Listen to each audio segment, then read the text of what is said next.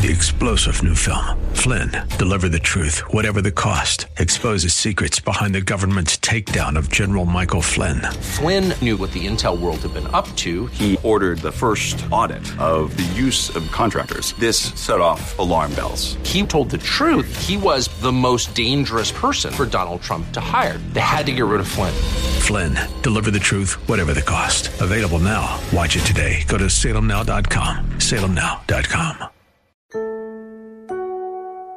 Coming up this hour, we're going to reflect upon Palm Sunday and then talk about awe.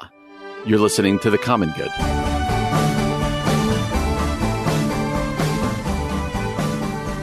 Hey friends, happy Monday. Welcome to The Common Good here on AM 1160, Hope for Your Life. My name is Brian Fromm. Really glad to have you with us today on a beautiful Monday afternoon. Hope you're having a great Monday after a good weekend.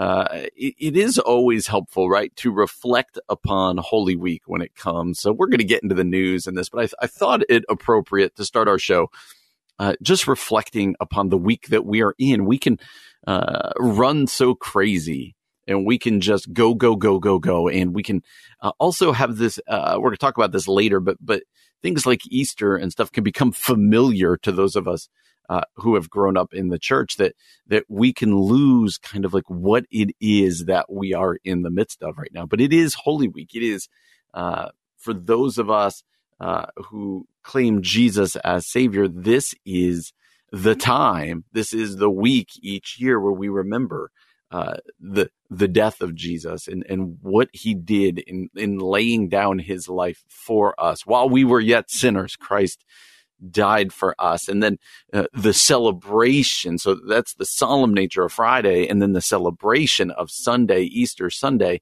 where we proclaim he is risen, he is victorious. And it's such a great celebration. And I wanted to start our week trying to focus us on what is coming, because so often I know in my life, it can just be about what is right in front of me. And I can lose sight of what is the big picture and what is most important. And if we can slow down and we could take time to reflect, we become reminded that what we celebrate this week is the foundation of our faith. Paul said that without the resurrection, we are to be pitied. That what we're doing is foolishness. But with the resurrection, there is life and there is hope and there is forgiveness. There is reconciliation. There is all of this stuff that we long for. It is bound up in the good news of ultimately the empty tomb of Sunday morning, that he is risen. And yesterday, it was Palm Sunday. Kind of the start of Holy Week. I know different traditions handle these different ways, but Palm Sunday, kind of the start of Holy Week as we remember and celebrate Jesus's triumphal entry, his triumphal entry into Jerusalem. And it's such a strange scene. I'm a pastor. I had a chance to preach a Palm Sunday message yesterday, and it is such a strange scene because on the one hand, there are people waving palm branches, proclaiming Hosanna, calling Jesus King, calling him Savior. But on the other hand, it is kind of a pitiful scene as Jesus is being extolled by peasants and the sick and the children. And he's on the back of a donkey, not on a chariot, and he is crying. That's the most striking part. Jesus weeping over the city of Jerusalem. And he knows what he's going in for. The people thought he was coming in to take his throne to finally overthrow the Romans, quite possibly. But Jesus was coming in as the sacrificial lamb to lay down his life. And so much is going to change in that week as Jesus goes riding into Jerusalem. I found this just description at Christianity Today. It says this: in this reading of Jesus's actions, Palm Sunday reveals his humility. He is not like other kings who enter cities atop war horses in celebration of bloody victory, surrounded by those society deems worthy. He is the humble king who saves by dying for the sins of the world. And I thought that was just a great way to encapsulate what Palm Sunday is and what we celebrate here in Holy Week. The humble king who saves by dying for the sins of the world. And so as we talk about news and as we talk about everything else, be reminded of what is most important about this week. Not that it's spring break, not that it's, we're going to talk later about that ship getting freed from the Suez Canal, not any of all of these things are important.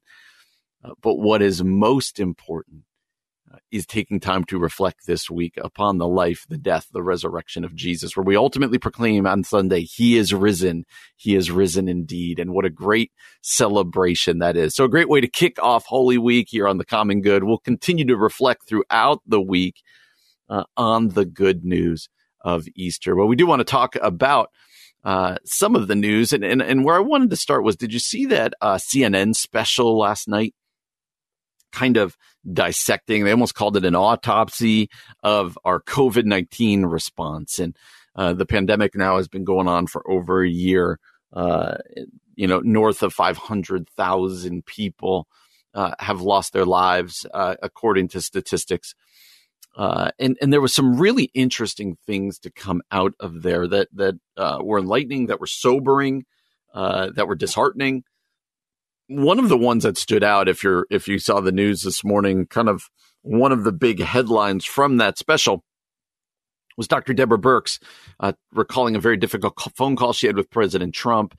But here was the money line. She said hundreds of thousands of COVID deaths were preventable. She said, I look at it this way. The first time we have an excuse, she said, about the initial surge of the deaths. And then she said, all of the rest of them, in my mind, could have been mitigated or decreased substantially. And that was sobering to hear. And when I heard that, there were a couple reactions I had. I would love to know your reactions. Some of them were just, like I said, sad. Man, could you imagine having lost somebody? Maybe some of you out there have, and hearing it wasn't, or that it was in some ways preventable or could have been mitigated. But then, I don't know, I struggled with the fact that Dr. Birx was in the room. Like, she seems to be passing blame here when, in fact, she was part of the team. And I understand there's power struggles, and that's part of what she was talking about. And there's pressure and there's other things, but she could have said something back then. And so I do struggle with that. And it made me think about this other article I read this week that says a new study, U.S. media's COVID coverage slants heavily negative. That even as we're kind of coming out of it, and we'll talk more about this later in the week, but even as we seem to be coming out of COVID-19, as more and more people are getting vaccinated, as the weather gets nicer, as all of these things are going on, that the studies are showing that the increasingly the news media coverage is slanted to the negative, in some way, like they don't want to celebrate the good things going on, like they don't want to celebrate all of the data that is showing positive movement here. And I felt that this morning as I watched what did I watch this morning? The Today Show. That basically wanted to start by talking about how things are upticking and how things are this, and didn't even talk about until much later in the show a lot of the positive news. And so I don't know what to do with that. I wanted to throw that your way just to go, what do we do with that? Because it's certainly true, and we've talked about this a lot on the show, that our news media is not neutral. And so where do we get our news? What do we believe? And you see our nation continually to be divided around the COVID-19 response, but also what needs to happen going forward. And so as I watched that CNN bit last night, that CNN documentary, that's kind of what came to mind to me. Like, what I kind of don't even know what to believe anymore. And so we're going to go about, doing what we're supposed to do, but also looking for the good news, and feels like we're kind of starting to hopefully come out of this. Well, we're off and running here on a Monday afternoon. Coming up next, an interesting and somewhat, again, sobering article at Desiring God. Some lose God while serving God, a subtle danger in Christian ministry. We're going to talk about that article next here on The Common Good, AM 1160. Hope for your life.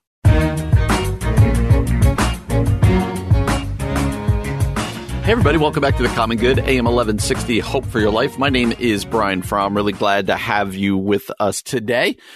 As I've told you before many times on this show, my primary role, my primary job in life is I'm a pastor. I've been for 20 years now. I used to be on staff at Glen Ellen Bible Church in Glen Ellen.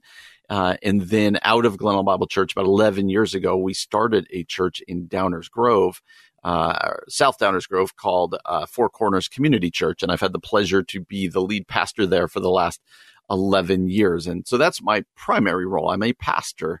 And then this radio show and this is a ton of fun and is something that we kind of do on our side. And so our pastoral life speaks a lot into what we talk about here on the radio. That's why Ian's no longer here, right? He's primarily a pastor and he took a job at a church in Tennessee, his primary role as well. And so I give that as background to say at Desiring God, the fascinating article by Joe Rigney. He wrote, "Some lose God while serving God, a subtle danger in Christian ministry." This, I think, really applies to pastors, but I, in some ways, think this just applies to all Christ followers in some way or another. I just want to read some of this article.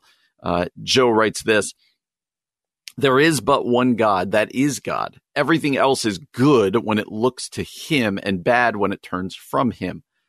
He says, "Whenever I teach my course on C.S. Lewis at the Bethlehem College and Seminary, I always include his book, The Great Divorce. I love the book because of the way it clarifies the nature of the choice that confronts each of us every day.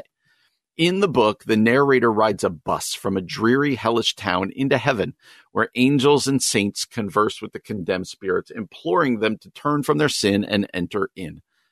The damned ghosts are essentially exaggerated caricatures of us, designed to show us the temptations and snares that we face in this life. The ghosts are damned because there is always something they prefer to joy, that is, to reality. Lewis insists that there are innumerable forms of the choice, some obvious, some not so much, but one of the most frightening, Lewis calls it the subtlest of all snares, is the temptation to mistake a means for the end. Anyone who speaks or writes about God for a living," he writes, "is likely to feel this temptation keenly. Lewis himself faced it regularly in his ministry as an apologist. But before we explore how this temptation takes shape for preachers, teachers, and other communicators of God's word, consider how Lewis illustrates it in The Great Divorce." And Rigney's going to go right about The Great Divorce, about how Lewis introduces this temptation through his guide in The Great Divorce, George MacDonald. And so you could go back and read this about the real artist and the true artist. But now he moves on. "Abstract truth tends to remain on the surface. Real transformation comes when we get concrete and personal." He says, "I'm no artist, real or otherwise, but I'm a teacher and a preacher, and I love to teach and preach," the author writes here. "And reading Lewis on the danger of mistaking the means for the end challenges me precisely at this point. I know how," okay, here's the money line. Are you ready? "I know how easy it is for serving God to replace knowing God." Boom. Let that sit for a second, friends. Listen to that again. "I know how easy it is for serving God to replace knowing God." And so here are 4 ways that I try to fight for joy and reality and God's centrality in the face of my own love for teaching. And so the author of this article, Joe Rigney, is going to write about, he's going to discuss how do we fight, especially those who teach and write and they're kind of whose job it is and pleasure to talk about God and write about God. How do we not replace serving God for knowing God? He's going to give a couple different ways here, but let me just say this is a real temptation. This is not some theoretical temptation, but this idea of knowing God. I've also a lot of times heard it talked about and talked about myself about the struggle about knowing about God much more than knowing God. Having facts about God, knowing theology, knowing and just being immersed in it, but not having a relationship with him, not knowing his love, not knowing our need deeply. And when you're a pastor or a writer or an author or whatever else it might be, the author here is saying that that's even a more pronounced temptation as you go into serving God takes place of knowing him. And so how does he fight this? He says, "First, I regularly remind myself that I'm always in God's presence. As theologian John Webster put it, we never talk about God behind his back."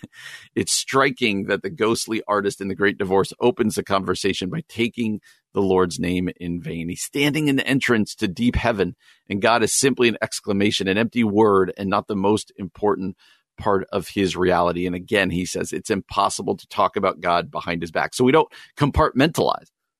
It's not God time and other time, but we don't talk behind God's back. God is always present. Second, he says, I aim to rejoice when other people see and say things better than me, or when they see things that I see and they say them first. When someone else has the insight, makes the connection, or expresses the truth that I love in a beautiful and compelling way, I ask myself, do I truly rejoice in truth, or do I rejoice only in the truth through me? It's good.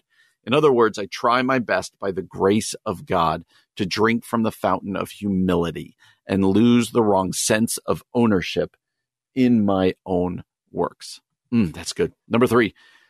Third, I labor by the grace of God to really see before I say, to stop, to meditate, to look, and to look long and hard. I labor to make my seeing into feeding. Come and see. He is endless. Come and feed. My seeing must be a feeding if I'm to avoid mistaking the means for the end. To see and to immediately say is like putting food in your mouth and spitting it right back out. Instead, I want to eat the truth, digest it so that it becomes part of me and comes out with the richness that a deep ownership of the truth provides. That's really good. Last one. Lewis helps me answer this question. Ask, can I walk away? He helps me answer this question by reminding me that all means must die. Every natural love, including the love of teaching, he says, will rise again and live forever in this country, but none will rise again until it has been buried. If, as Jesus says, following him means taking up my cross daily, then it means that every day my love of thinking and teaching and preaching must die. Intellectually, I know this isn't a difficult choice. God is my portion, but my prayer is that God would grant me the mercy to feel the simplicity of this choice day by day. And then he's going to end by saying, aim at heaven. Aim at heaven. The promise, here's how he ends the article. The promise, of course, is that if we let the means die, they will be raised. The choice between the means and the end is a zero-sum choice only if we try to stop at the means. But if we press through the means to the end, if we paint for God's sake, or defend the truth for God's sake, or spread the gospel for God's sake, give to the poor for God's sake, teach and preach and write for God's sake, then we find that all these means become truly themselves. What's more, they become truly ours. Indeed, they become more ours than for being his. And he goes on to quote Lewis, put first things first and we get second things thrown in, put second things first and we lose both first and second things. Then he says in Mere Christianity, aim at heaven and you will get earth thrown in, aim at earth and you will get neither. A really challenging article there called Some Lose God While Serving God, up at Desiring God. We'll put that up at our Facebook page. Coming up next, I want to talk about two tweets that I saw this week, and one particularly about a show that I binge watched last week that I would love to discuss next here on The Common Good. AIM 1160, Hope for Your Life. Hey friends, welcome back to The Common Good here on AIM 1160, Hope for Your Life. My name is Brian Fromm. Really glad to have you joining us today. Beautiful Monday afternoon. Hope you are enjoying it. Kids are off on spring break. And hopefully you're getting a little bit of time out in the sun. I know later in the week it's going to get cold again, then get warm again, cold again, warm again. Such is life in the Chicagoland area. Although it is Easter week, it is Holy Week, and we want to celebrate that as we look forward this week to remembering the brutal death of Jesus Christ on the cross and ask why. Why did he do it? That's the message of Good Friday. And then the message of Easter becomes, he is risen.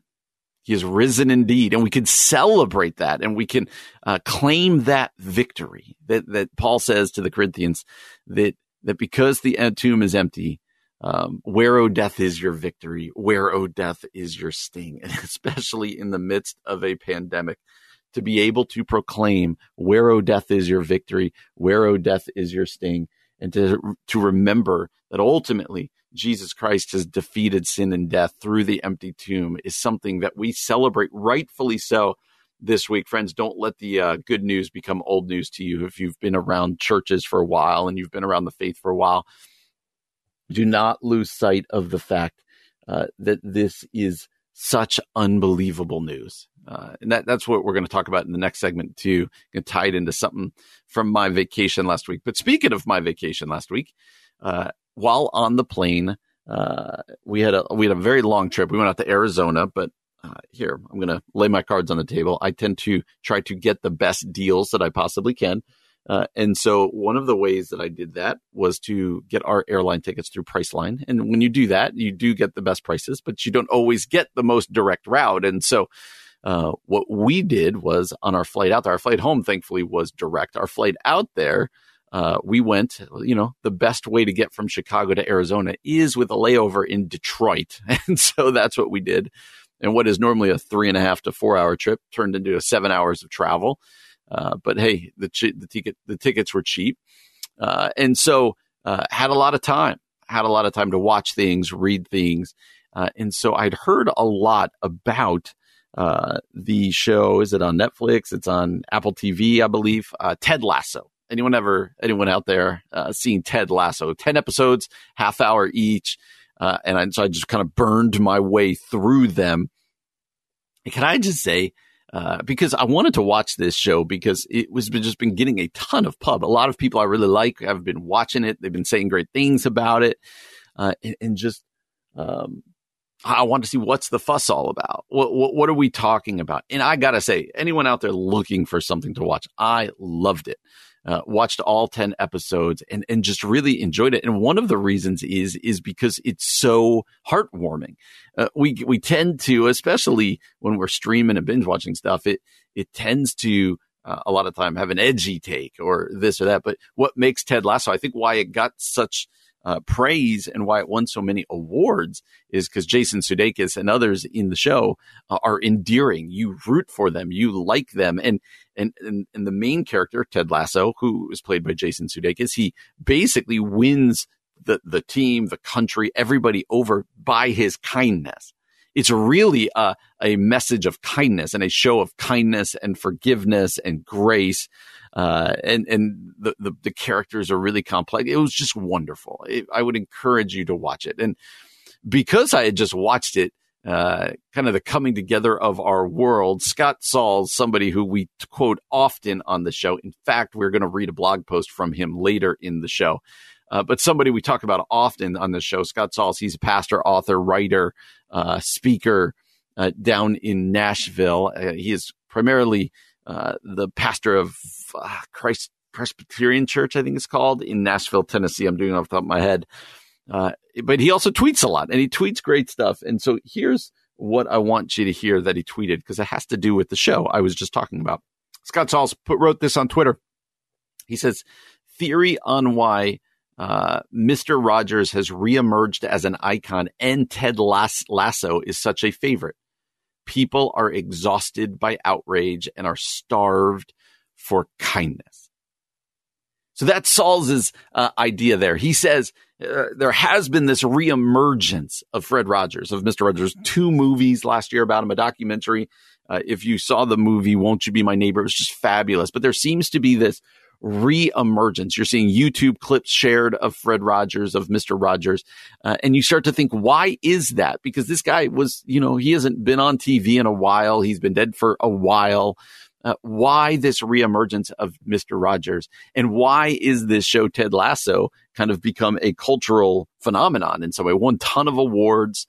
Why are people kind of gravitating to it? And Sauls is saying this, because what they both have in common is that people are exhausted by outrage and they are starved for kindness. When I read that, I thought to myself, that is exactly right. What did I love about Ted Lasso? It's the moments where you thought there was going to be this great conflict there. He's going to go. He always met it with kindness, and that kindness won people over. What was it about Fred Rogers that brought depth, right? It was his kindness. People would be like, who is this guy? I'd encourage you to go Google Mr. Rogers and graduation commencement speech and hear some of the stuff he said. There's a simplicity to both of them, but they disarm people with their kindness. And Fred Rogers obviously was a real person. Ted Lasso is a show, but I think they get at the same thing. And then I think Sauls is right. And I want to dig down a little bit deeper into this, that people are exhausted by outrage. I know I'm exhausted by outrage. How about you? Like the outrage of our culture exhausts me. That you get on social media and people are complaining and nitpicking, and everything is outrage and cancel. And I understand that it's not always without merit, but it's so tiring that people are I think the word exhausted is correct. They're exhausted by outrage. And what then is the antidote? Saul says, and people are starving for kindness. We do not live in a culture of kindness. We do not live in a culture of grace. And so when people come up against it, it's transformative. It deeply changes us. It deeply has an impact. Why? Because all we're used to is outrage and anger. But instead, we get this kindness, and it becomes transformative. And what's the connection point? The church must be leading the way, not in outrage, but in kindness. If we truly do have a culture that is starving for kindness and exhausted by outrage, is the church adding to that exhaustion, or are Christ followers giving something else and feeding our culture something else, that being grace, that being kindness, that being forgiveness that we see in our Savior? There's an opportunity here, right? It's not just Mr. Rogers. It's not just Ted Lasso.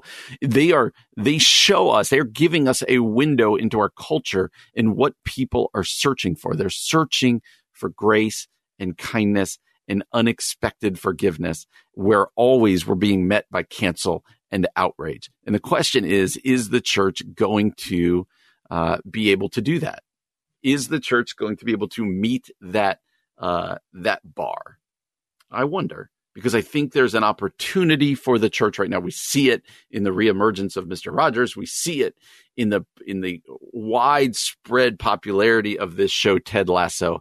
We see a culture exhausted by outrage, in the words of Scott Sauls, and starved for kindness. And I will ask you again, church, are we going to meet that? Are we going to meet that cultural opportunity so that people can be pointed to Jesus? Well, coming up next, I want to talk about something else that happened on my trip while we were out of town, and something it teaches us about our faith. We're going to do that next year on The Common Good, AM 1160, Hope for Your Life.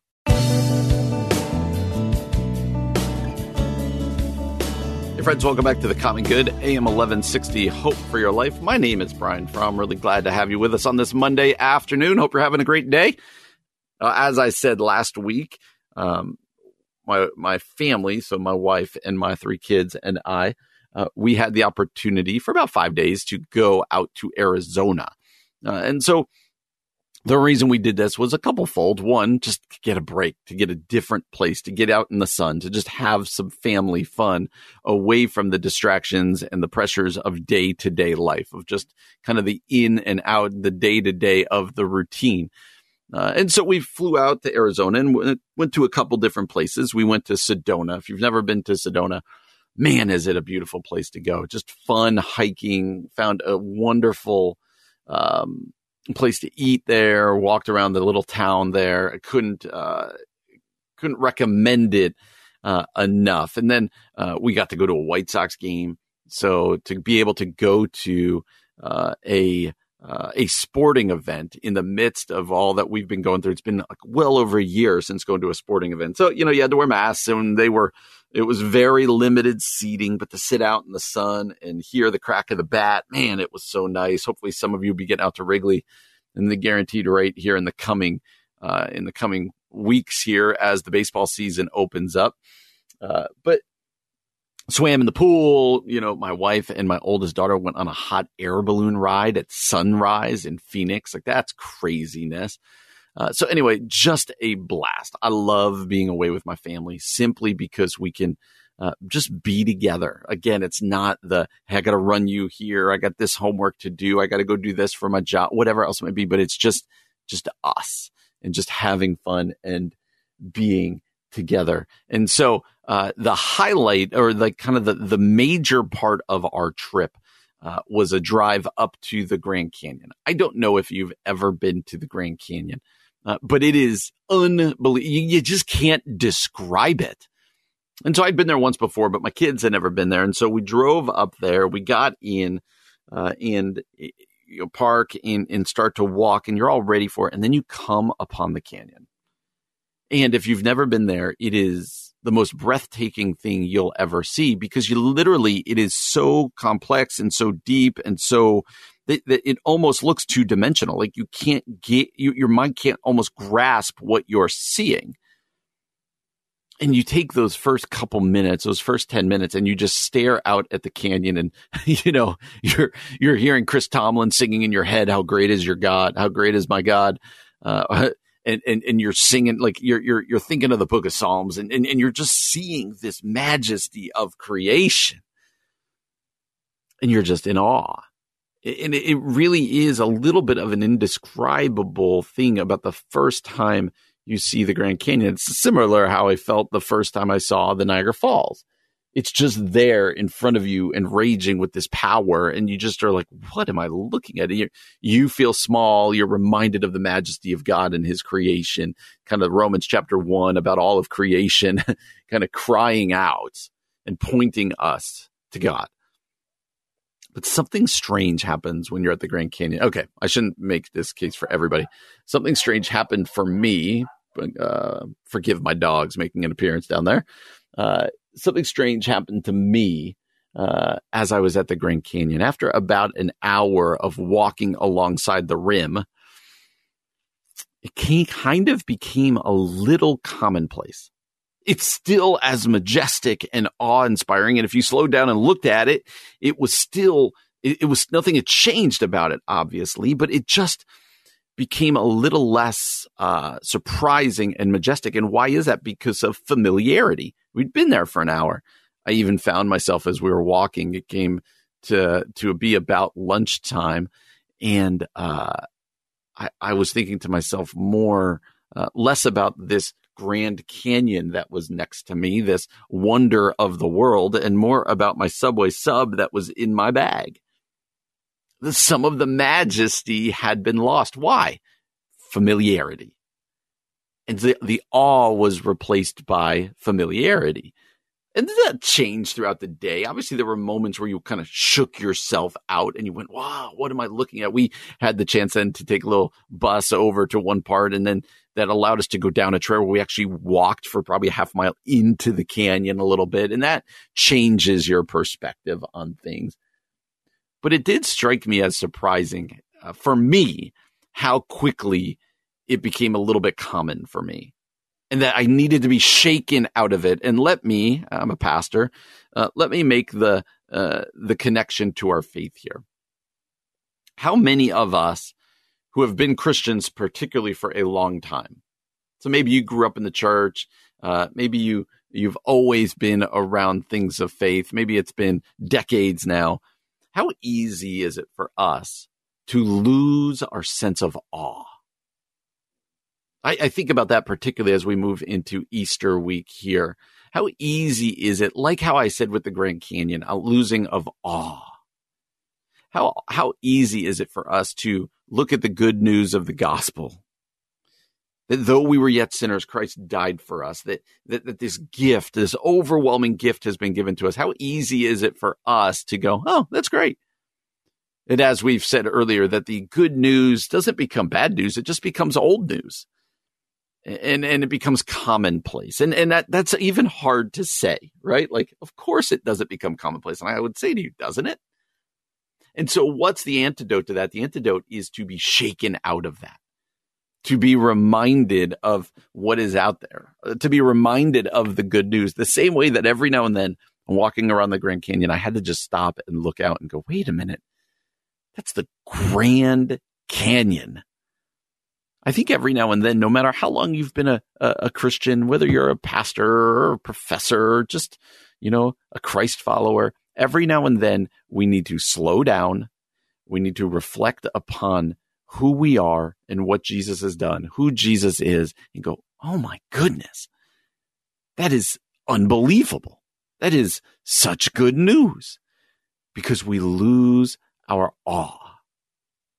I think one of the most important fuels to our Christian faith, to our faith growing, I think the fuel is awe.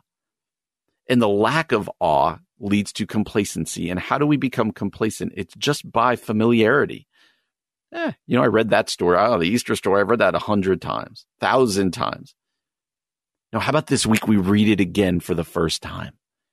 What? Jesus rose from the dead? What? He hung on the cross for me and for you. I have forgiveness of sin. That the wages of sin is death, but the gift of God is eternal life through Jesus Christ our Lord. What? And be again in awe. Much the way standing next to the Grand Canyon, every now and then I had to be shaken to go, oh, that's amazing. Friends, my prayer for us is that this Holy Week we would again fall down in awe, and that would fuel our faith. That would fuel our obedience. That would fuel our worship. Be in awe of the good news of the gospel, because it truly is good news. Well, coming up next, I want to talk about some headlines, that crazy story in the Suez Canal, that ship stuck in the Suez Canal, and also the flooding going on in Nashville. I want to talk about both of those headlines next here on The Common Good. AIM 1160, hope for your life.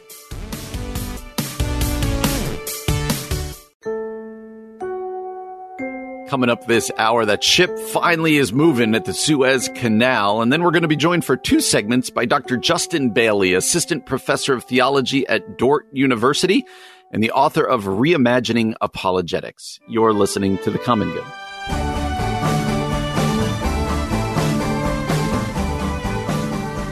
Hey everybody, welcome back to The Common Good here on AM 1160, Hope for Your Life. My name is Brian Fromm. Glad to have you with us on this Monday afternoon. Well, have you been following this crazy story out of the Suez Canal? I knew of the Suez Canal and how it works so importantly, but this ship getting stuck there, which finally today it appears that there is movement going on, and I haven't seen the news in a little while today, but it seemed like they made a breakthrough and things might start to unclog. But the fact that the Suez Canal could be blocked by this one ship. Now, this ship is just enormous. It is, someone said, I was watching the news this morning, said it's 200 tons is this ship. But I think what we're learning is something important, that one ship, that one accident kind of choked out a lot of the world's commerce and what's going on. I wanted to read this a little bit because I don't. The trade routes through the Suez Canal are a little bit out of my pay grade. But listen to this. This is an article at CNN, an opinion piece. It's entitled this: Suez Canal Traffic Jam Blocks the World's Jugular Vein. Opinion by Salvatore Mercangliano. He is an associate professor of history at Campbell University, a former merchant mariner and contributor to G Captain Maritime. So he knows what he's talking about here. And the article begins this way. He says, the Suez Canal made headlines on Wednesday. A 194-foot wide container ship called the Ever Given rammed into the eastern bank of the 120-mile-long Suez Canal, traveling at a speed of 15 miles per hour. The 1,300-foot, 200,000-ton ultra-large container ship came to a sudden stop with the bow aground in Asia and her stern at rest in Africa. That's crazy. Creating a blockage in a waterway that sees 12% of the world commerce pass through it every year. And then it says, as of Thursday, when this was written, they had not been able to dislodge it. They finally dislodged it again this morning.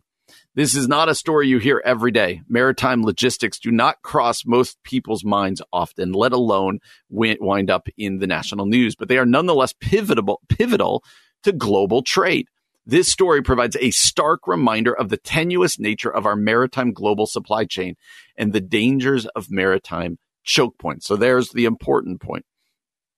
Listen to these stats. These stats are overwhelming. He says the closure of the Suez Canal has massive ramifications. Every day, 3.3 million tons of cargo traverse this waterway. On average, 50 ships arrive at the ports waiting to embark on their day-long passage. As Ever Given remains firmly across the canal, shipping companies will have to fathom the option of sending ships around Africa, adding as much as 2 weeks to their journey.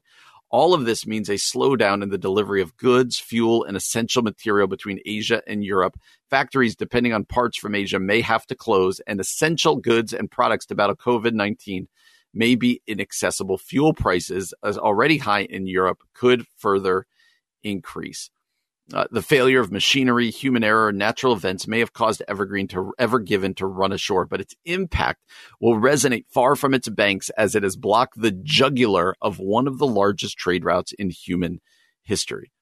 So it's going to go on to say, by the way, this boat is the size of the Empire State Building. Again, I heard that and I was like, oh my goodness. So going on, by 2020, the containerized cargo made up nearly 40% of the 11 billion tons shipped on the world's oceans annually. The movement of goods by container has continually grown, except during the economic recession of 2008 and the tariff fight between China and the U.S. One of the main arteries of this trade route runs between Eastern Asia and Europe. The 23 million containers that moved between Asia and Europe in 2020 sailed through some of the history's most contested waters as the Strait of Singapore, and it gives that some of the most relevant today, the Suez Canal. Great Britain controlled all these maritime choke points during its imperial height.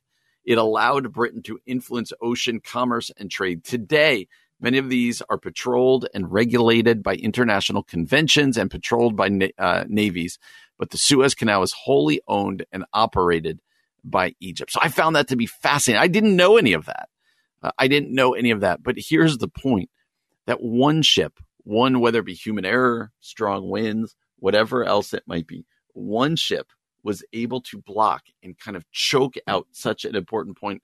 Can I make another pastoral biblical connection? We're not in control. We think that we're in control of everything.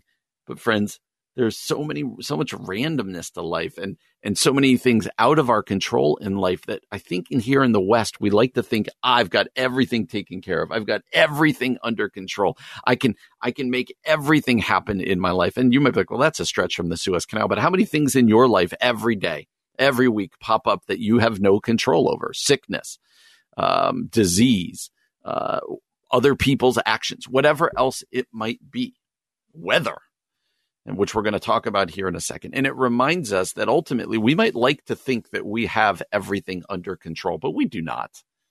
And that, again, needs to point us away from ourselves to our need for a savior. That ultimately we can be grateful that God has all things in control and be reminded that we do not. And speaking of weather, I did just want to highlight our friends down in Nashville. We'll call Ian sometime this week. Ian moved down to Nashville recently, but it says this: Nashville flash flood leaves 4 dead and dozens of homes and businesses destroyed. It says some of the heaviest rainfall in Nashville's history caused flooding that killed at least 4 people over the weekend. Authorities identified 2 of the 4 victims. More than 100 people had to be rescued from fast rising waters. I saw a clip today of a police officer clinging to a tree because this flash flood came. A resident from one apartment building in Antioch, south of Nashville, told a CNN affiliate that she woke up to a mudslide compromising the building. She said, "You don't think the tiny little creek can get vicious." I know in the church world, there's so many people down in Nashville that on Twitter, a lot of people were posting pictures, John Acuff and others, and it's nuts. And they got 6 to 8 inches of rain. Try to fathom that. I know we've had a lot of rain here in the past, but 6 to 8 inches of rain, you just can't handle that. And again, our prayers are for the people down there. The pictures are amazing. But our prayers for our people out there and down in Nashville. And it just reminds us again that we are not in control. Just because we think we have everything locked up and life is going exactly as we planned, we are not ultimately in control. And so our thoughts and prayers with those down in Nashville. And we would all be wise to learn these lessons every time we read these types of stories. Well, coming up next for the next 2 segments, Dr. Justin Bailey, Assistant Professor of Theology at Dordt University, also the author of a book called Reimagining Apologetics, The Beauty of Faith in a Secular Age. Dr. Bailey is going to join us next year on The Common Good, AM 1160, Hope for Your Life. Everybody, welcome back to The Common Good here on AM 1160, Hope for Your Life. My name is Brian Fromm. Really glad to have you joining us on a beautiful Monday afternoon here in the Chicagoland area. And we are thrilled to be joined for the next 2 segments by the Assistant Professor of Theology at Dordt University, host of the In All Things podcast, and author of a newish book called Reimagining Apologetics, The Beauty of Faith in a Secular Age. Dr. Justin Ariel Bailey. Justin, how are you doing today? I'm doing really well, Brian. It's good to talk to you. It's really good to have you on. Hey, before we jump into your book and another article that you wrote, why don't you introduce yourself to our audience however you'd like? Well, sure. You did a great job. You nailed the intro, I think. I don't know what I would add to that other than the fact that I served in pastoral ministry for over a decade in some different diverse congregations, Filipino American, Korean American, Caucasian American, and have worked quite a bit with emerging adults. And my work with apologetics has sort of grown out of youth ministry and work with young adults as they ask questions about God.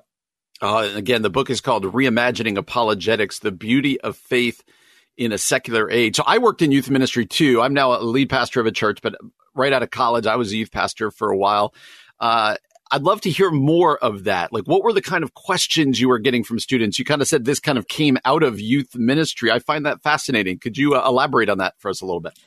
Yeah, I always, I teach youth ministry students here now, and I always tell them that youth ministry is one of the best places to start because it really requires you to be able to articulate faith in a way that is accessible to students. And so as I was working with youth ministry students and then young adults, I had been trained in the classical way of doing apologetics, which is having answers to the big questions, That's right. Problem of evil, other religions, things like that.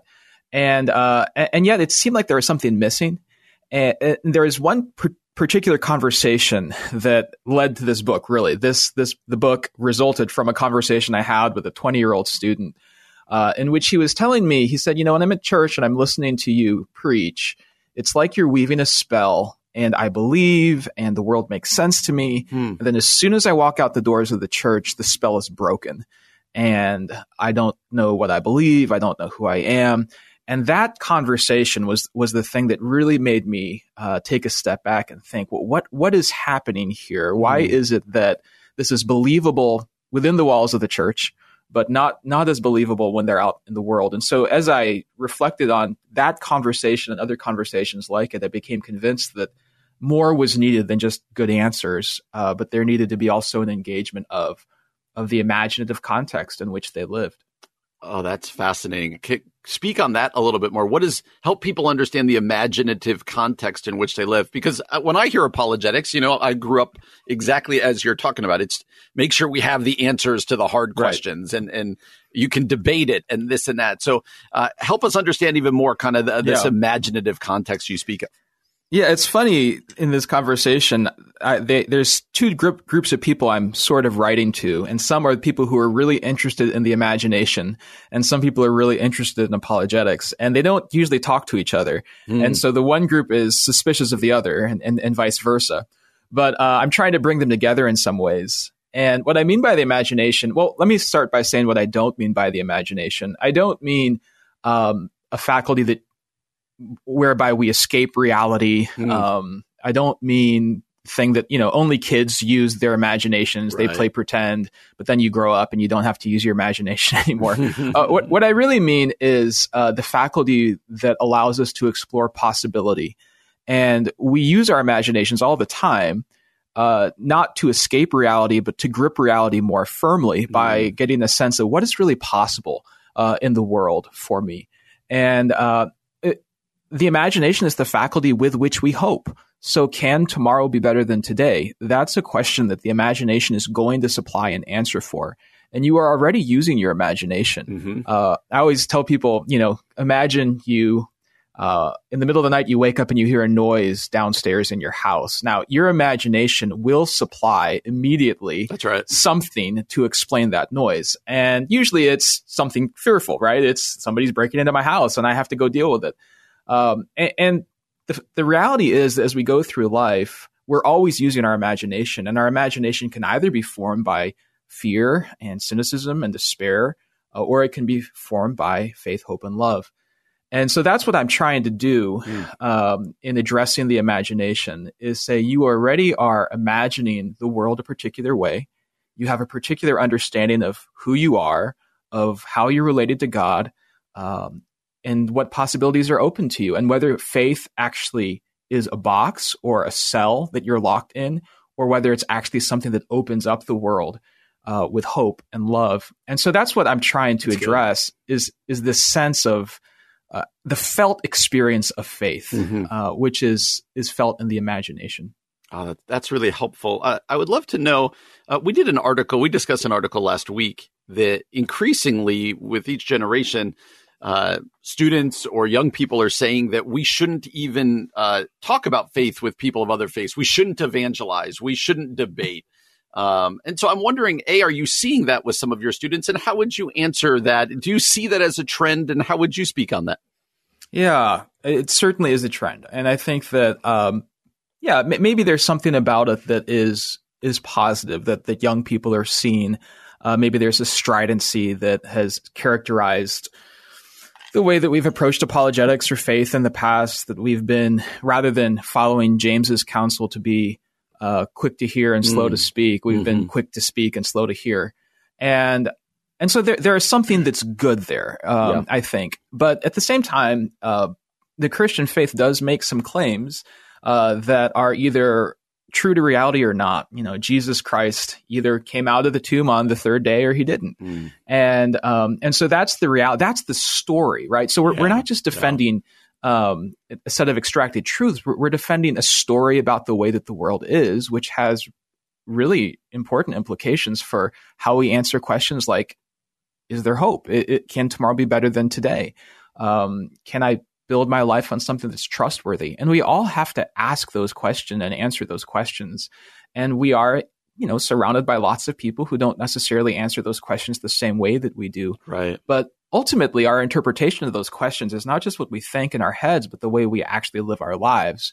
And in some ways, your life is the argument. Your life is the apologetic argument for what you have trusted in and where you find your hope. And so I would just say to students especially, or the students say, well, we should just give up on apologetics because, it's, dehumanizing, or it's treating other people like, they are just somebody to be defeated in battle. Yeah, that way of doing apologetics, we should stop doing, but there is a way of doing apologetics. There is a way of responding to objections to faith and trying to remove barriers to belief that is not violent, that is actually life-giving. Yeah.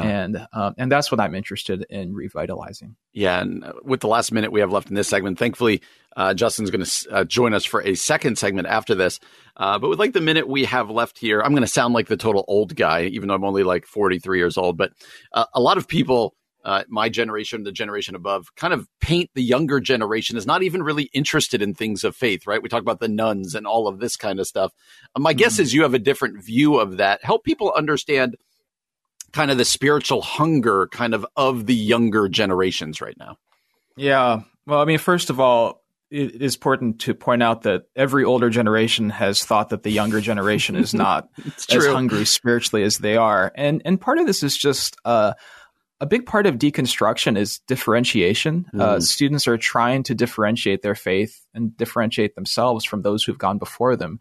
And rather than having the older generation kind of write them off as not interested, the older generation really needs to walk with them. And the younger generation needs the wisdom of the older generation, and they need the patience of the older generation. Yeah. And then the only other thing I'd say is that my theology teaches me that God is at work. Regardless of whether a particular generation is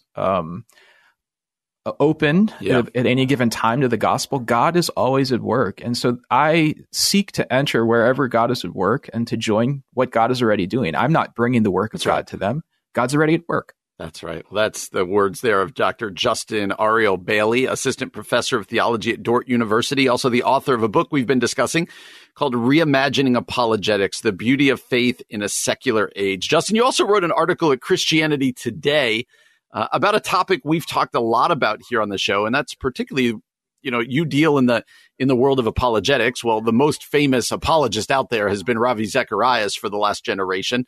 And we all know what has happened with him, especially after he passed away. And you wrote this: apologetics can flourish after Ravi Zacharias International Ministries but only with lowercase leaders and the local church. What I found to be a fascinating article. But Justin, I'd love to know, just kind of on kind of a high level, why did you feel like you wanted to and needed to even write this article? Yeah, well, I mean, I think part of it was just processing the grief and maybe even sense of betrayal at, when all of this came to light, and as sort of the accusations mounted, and it seemed like it was going to be, seemed like it was going to come out that it actually occurred, all the accusations. That it was sort of, even when it happened, even though we sort of knew that it was going to happen, it still just really felt like a gut punch. Yeah. And so as somebody working in this space and somebody who was just really profoundly influenced by Ravi Zacharias, I guess in some ways it was a way of therapy, both for myself, but then also for a discipline that I obviously care about and want to see thrive and want to see revitalized and reimagined, and want to make sure that as best we can avoid this sort of cycle of, propping up a person and not giving it adequate guardrails, if there could be even for this sort of cycle of abuse. Yeah, and I know the major part of the story is the abuse and the craziness, but in the world of apologetics, which, like I said, you're writing on, you're a part of. What's the autopsy here? I know it just happened, but what did we learn from maybe how we held Ravi Zacharias on a pedestal to maybe how he did things? What can we learn even in this short amount of time from what has transpired here? Yeah, that's a big question, and there have been lots of different competing opinions on what the autopsy is, including some saying we should just stop doing apologetics altogether. This sort of proves that, when the most well-known apologist himself falls, this proves that this was a bankrupt project. And I obviously can't go there with them, as I've said, but I think that it does reveal a few things. I think it reveals that we have tended to favor the genius over the apostle. And the genius is the person who, we are impressed by, we are in awe of. That's right. And sometimes they can become disconnected from a local congregation or local communities. One of the things that, a former associate of Ravi said that, Ravi traveled so many, 250 days out of the year, and was never really accountable to a local church or a local congregation. And so I try to make a distinction between uppercase apologists, people like Ravi or William Lane Craig, which you can do it. It's possible to do uppercase apologetics and to do it well, like I think William Lane Craig has been doing for a long time. But that shouldn't be our primary paradigm of what apologetics is, because if that's our primary paradigm, then we think of apologetics as something that is almost detached from the life of the local church. The way that we really need to think about apologetics is something that takes place in local congregations, with pastors who have relationships with the people who are asking the questions, with communities where where faith is a community project rather than an individual achievement.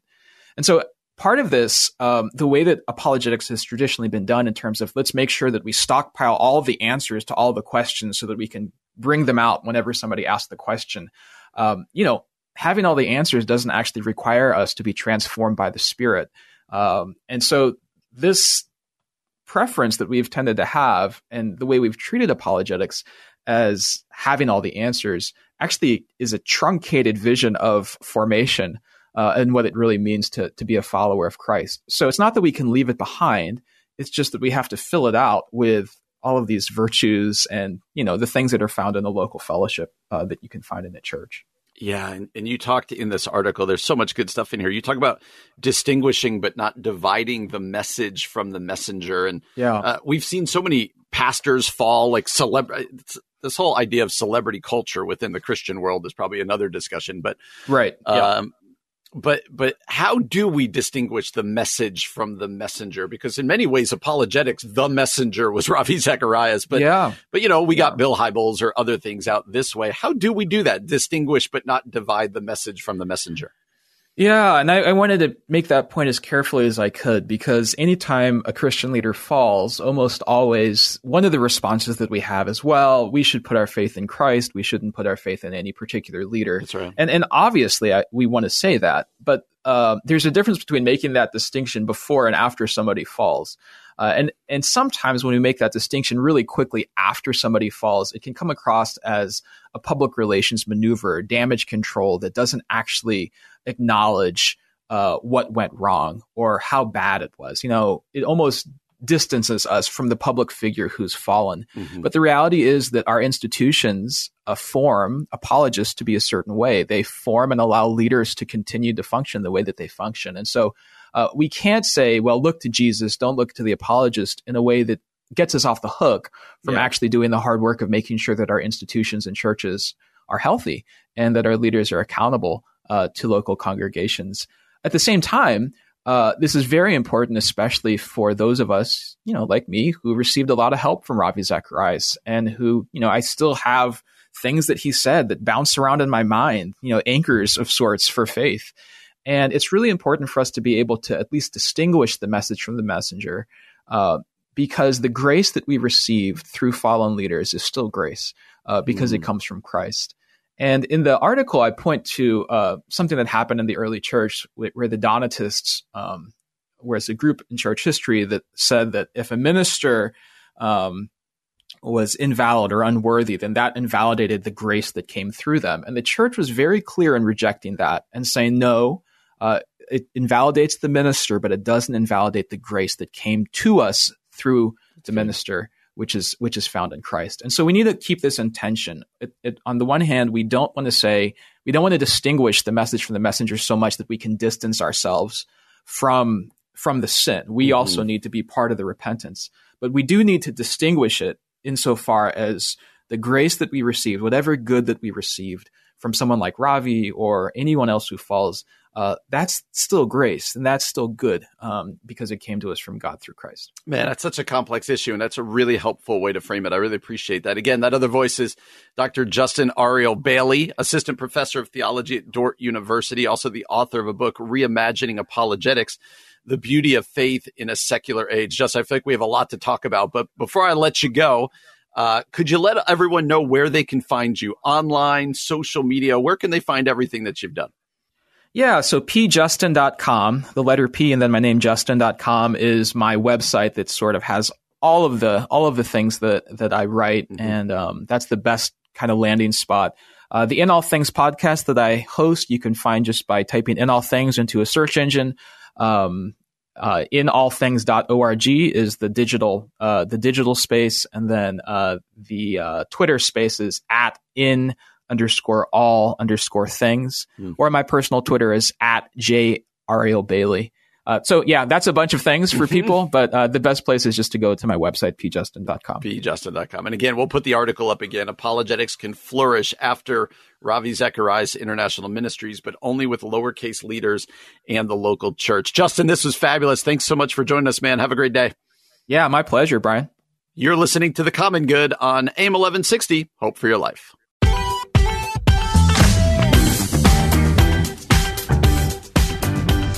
Hey everybody, welcome back to The Common Good, AM 1160, Hope for Your Life. My name is Brian Fromm. I'm really glad to have you joining us today on this Monday afternoon.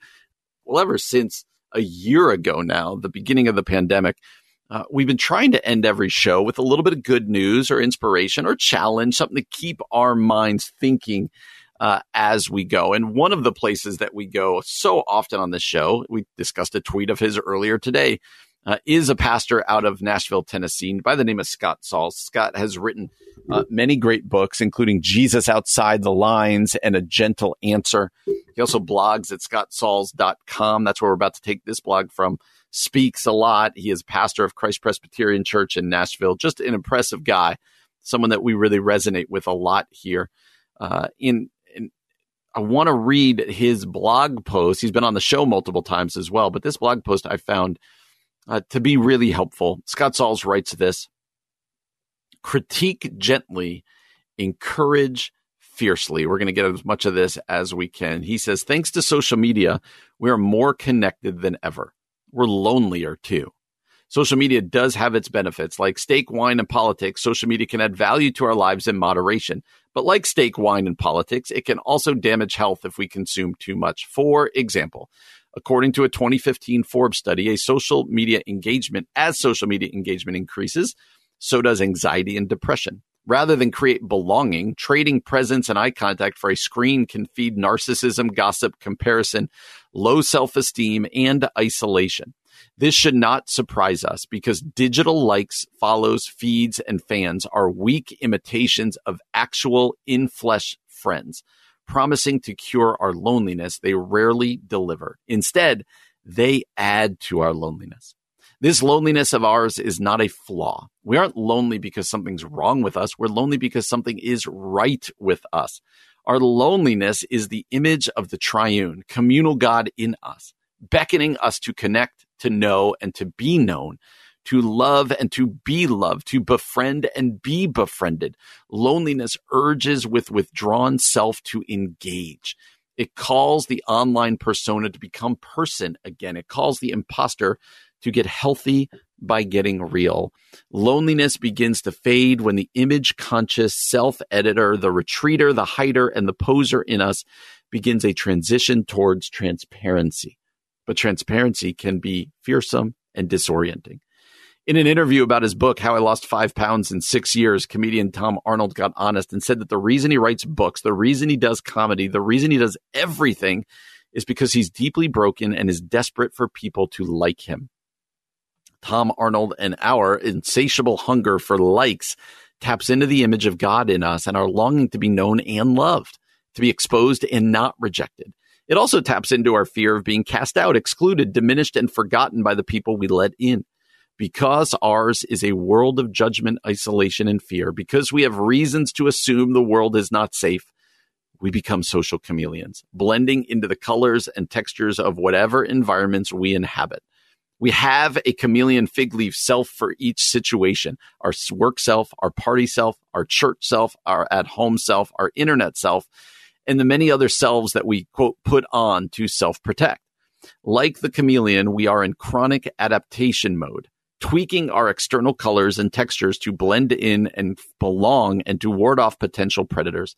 Sadly, this destructive strategy appeals to our frail and our fearful hearts. We want to be vulnerable, to love and be loved, yet we are afraid to risk and expose and extend our true selves. But C.S. Lewis was right. To love at all is to be vulnerable. Give a piece of your heart to another person, and your heart may be wrung and possibly broken. And yet, says Lewis, the only place outside of heaven where we can be completely safe from all dangers of love is hell.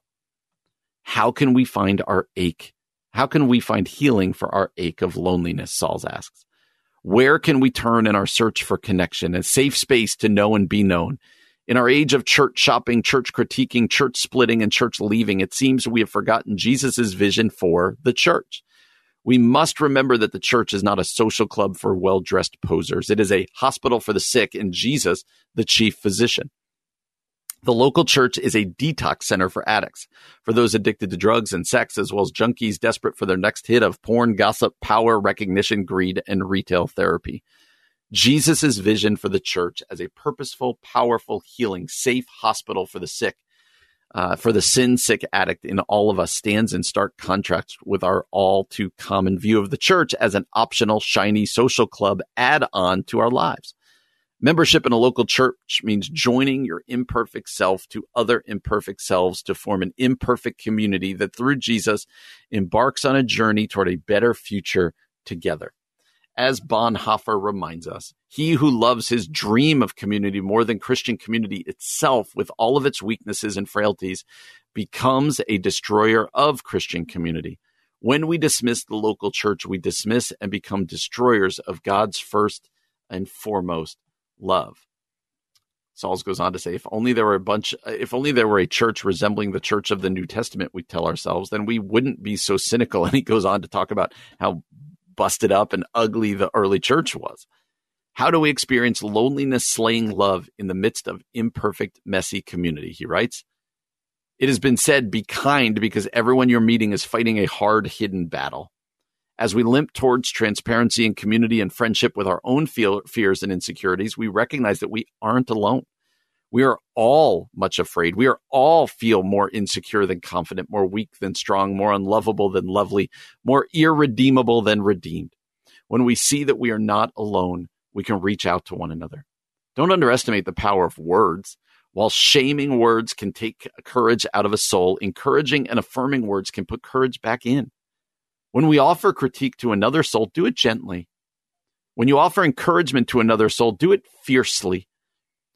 But we groan. There are some things that bother me about this community. There are people that I really don't like. Well, moving even toward people we don't particularly like can give us more best opportunities to love. Biblical love, Sauls writes, is neither a second-hand emotion nor a sweet old-fashioned notion. Love is actually a battlefield designed to reshape us into the likeness of the one who first loved us when we were not friends to him, but enemies. God demonstrates his own love for us in this. While we were yet still sinners, Christ died for us. We love not in a sentimental sense, but in the gutsy, costly sense, because he first loved us. We do not have the resources in ourselves to extend such selfless love. No, we are resourced by another, by Jesus himself. Emerson once wrote, "The blessing of old friends is that you can afford to be stupid with them. With Jesus, we can afford to be stupid with him because he has taken our shame away by moving our judgment day from the future to the past. His death, burial, and resurrection have established us as his beloved bride, as those of whom he is not ashamed to call his sisters and brothers. We are and forever will be the cherished and kept daughters and sons of his Father, who is also our Father. We're not a consumer good to Jesus. Therefore, we are not consumed. We are forever family, fully known, fully loved, completely exposed, and never rejected. We can befriend others because this Jesus is our friend." Such a powerful post there from Scott Sauls. Friends, take that to heart. We're all lonely. We all have our struggles. Nobody is actually the persona of what they put out there on Facebook or Instagram or Twitter. And so therefore be careful with one another. Open yourselves up to one another. Be in each other's lives. That's what it means to be the church. And that's how we live as Christ followers. A great article, a great blog post there from Scott Sauls. Well, thanks again for joining us today on this Monday afternoon. We hope that you have a great rest of your day. Join us tomorrow from 4 until 6. My name is Brian Fromm. You've been listening to The Common Good here on AM 1160. Hope for your life.